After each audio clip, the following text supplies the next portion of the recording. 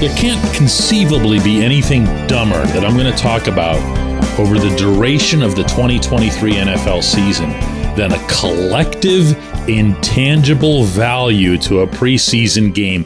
But hey, here I go anyway. Good morning to you. Good Thursday morning from Atlanta. I'm Dejan Kovacevic of DK Pittsburgh Sports, and this is Daily Shot of Steelers. It comes your way bright and early every weekday if you're into hockey and or baseball. I also offer daily shots of Penguins and Pirates. It's Steelers versus Falcons tonight. It's a 7:35 p.m. kickoff at Mercedes-Benz Stadium. I am here to cover it for DK Pittsburgh Sports. Hope you check out the written content on our app and website. All free now, by the way. And yeah, I'm not going to lie to you. I thought about this on the flight down last night. And the one thing, other than the glaringly obvious, omnipresent specter of health that one would hope for the Steelers to achieve from this game tonight, is that they continue feeling exactly this good about themselves.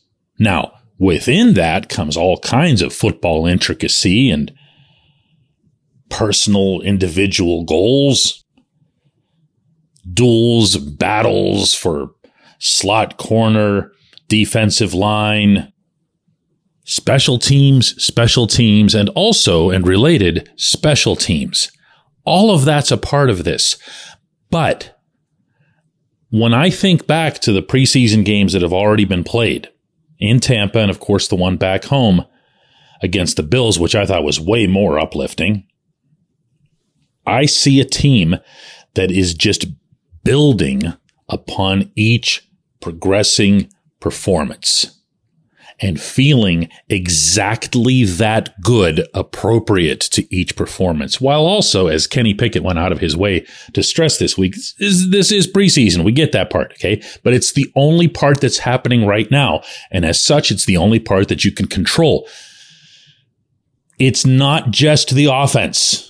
We talk more about the offense because it feels like they're the new kids on the block and it's exciting, and you see really high ceilings for a George Pickens, Pat Freiermuth, Kenny. But the defensive guys are feeling this too, especially after the 3 and outs against Josh Allen and the Bills. That was serious work. I could not care less if it was exhibition or not. Not when you narrow it down like that. As I've spoken with a good bunch of those guys since then, they're feeling, how do I put this? They're feeling as if they're just as justified to be optimistic about themselves, and possibly more than the offense is. Well, they understand that the offense is going to be getting the hype, and that's just fine. But once they take the field, the defense, against the 49ers, you'd better believe, fair or not, all eyes are going to be on how they handle Brock Purdy and Deebo Samuel and Christian McCaffrey and everybody else that the Niners have. I will remind that the game is being played in Pittsburgh on city soil. That's the expectation, or as the head coach would say, the standard. And you don't want to lose that. You certainly don't want to lose that to, not to sound mean here or whatever, but to Atlanta. The Falcons have done some decent things in the preseason that have some people here going a little bit too far with it. Because the last time I checked on the Falcons, that's when we were here, late last fall, they couldn't throw the ball at all. They couldn't throw it to save their lives. They'd become this sort of freakish all-running show that didn't work at all against Pittsburgh. We'll see how that goes. But you don't want to let up here is what I'm saying. And the same, of course, goes for the offense. First team, by the way. It's all I'm talking about here. Okay? First team. Honestly, who wins the little battles in the third and fourth quarter? It's not all that interesting to me. First team. How long are they going to be out there? I don't know. If it's 2 series, 3 series, whatever it is, I'm not sure it matters that much. It's the feeling that matters. What we've seen so far from Kenny in this offense is a clean, almost completely even distribution of receiving targets. And that's a little wild. It might be a little bit unrealistic, but it helps. It gives everyone that feeling.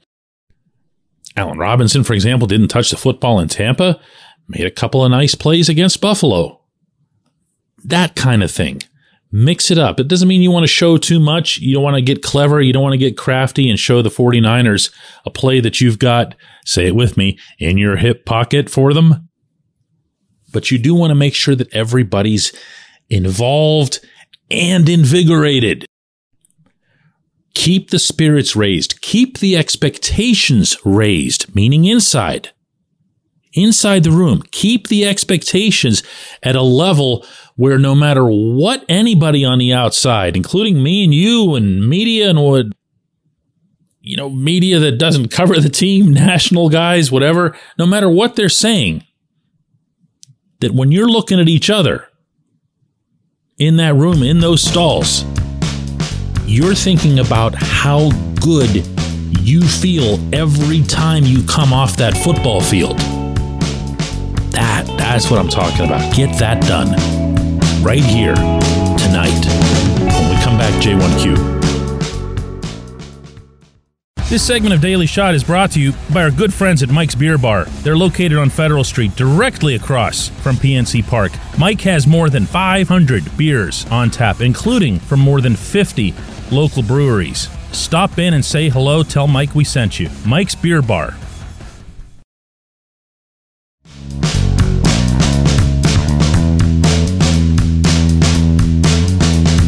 Today's J1Q, and it's kind of appropriate given the subject matter of the opening segment comes from Patrick O'Connor, who says, DK, I'm very excited about the upcoming season.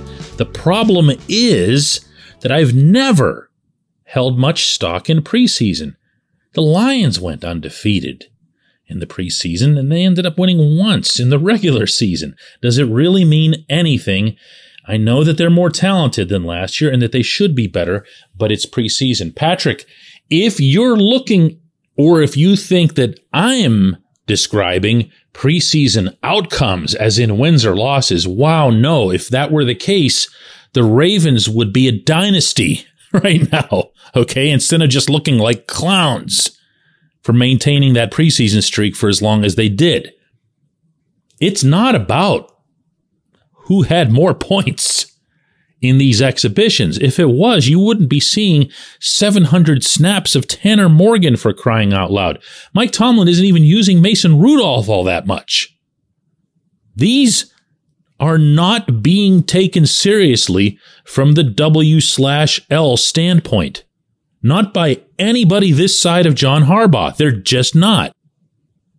But if you want to take something seriously, and you want to take some kind of, I don't know if it's satisfaction or solace or whatever it is that you're seeking here from what we've seen through 2 games, it's that the specific areas in which the Steelers needed to either upgrade or maintain their standard of play, dude, they're checking every box.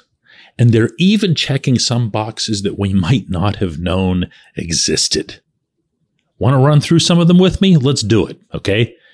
How about inside linebacker? This was the catastrophic position. I'm no exception to this. I clamored all summer long. What are you doing? Go get an ILB. What are you doing, Omar? Here's how much cap space. Remember these shows? Here's how much cap space Omar has.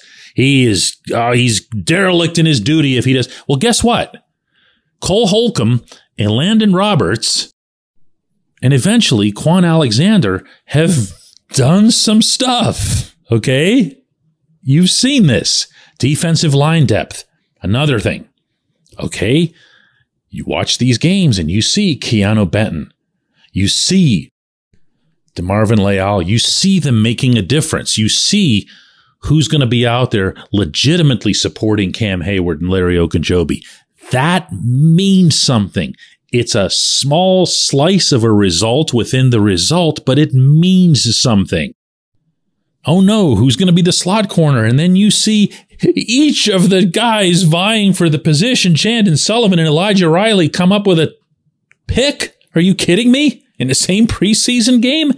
That means something. And I haven't even gotten to the offense and Calvin Austin and when Anthony McFarland's added, the way the left side of the offensive line is blocking. And I could start getting into the really obvious stuff, like the way Kenny Pickett is throwing the football with additional zip, the way he's reading the field, the way the receivers are reading him. These are cause for excitement, even if the opponent won by 28. Even if it had been the most ridiculously lopsided score in favor of the Buccaneers, the Bills, and here tonight, the Falcons. Doesn't matter. These are the things you wanted to see. And the way they've been reacting to it, the way they've been speaking about it, is exactly what I've wanted to see and hear from this group.